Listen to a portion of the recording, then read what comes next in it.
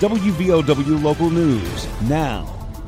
A pair of Boone County men pleaded guilty to stealing mine equipment from a local mine site. I'm Aaron Stone.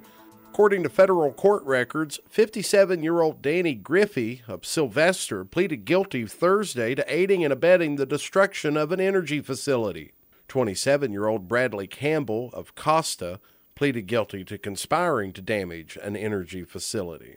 The mine site is identified as a West Virginia nonprofit corporation engaged in the reclamation of a significant number of former mining permits and processes coal. The site is located across Boone and Lincoln counties. The case involved the theft of more than $5,000 worth of specialized mine equipment from the site on multiple occasions in April of 2018, resulting in more than $5,000 in damage to the site. Campbell admitted to conspiring with others to steal the equipment, while Griffey admitted to aiding in the effort.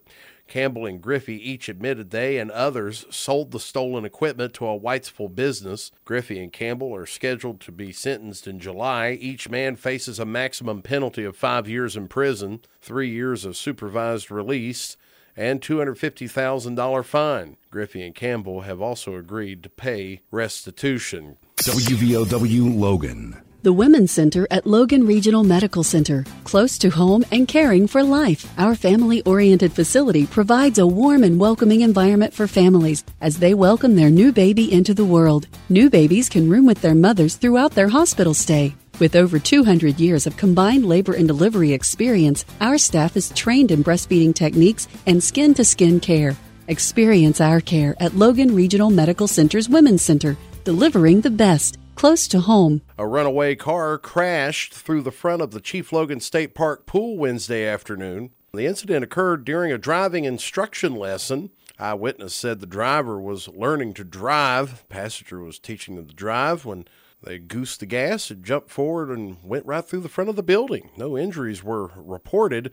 Building suffered some damage. No word on if the incident will delay the opening of the pool this summer. The West Virginia State Police is investigating a missing Lincoln County woman. Troopers say 33-year-old Amanda Dawn Gillenwater has not been seen since Monday afternoon. Her last known location was the CAMC General Hospital. She was leaving there around 2:30 Monday when she was last seen.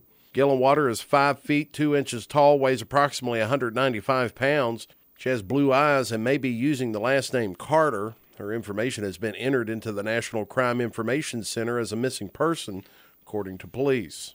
Get local news on demand at WVOWradio.com and on your smart device. This is WVOW Logan.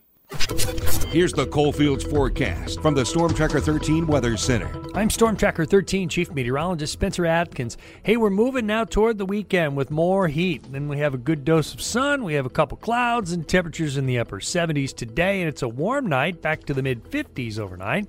And it's a hot weekend for April standards. How about 83 to 86 as a temperature range for our highs on Saturday and Sunday, and it's dry in the neighborhood.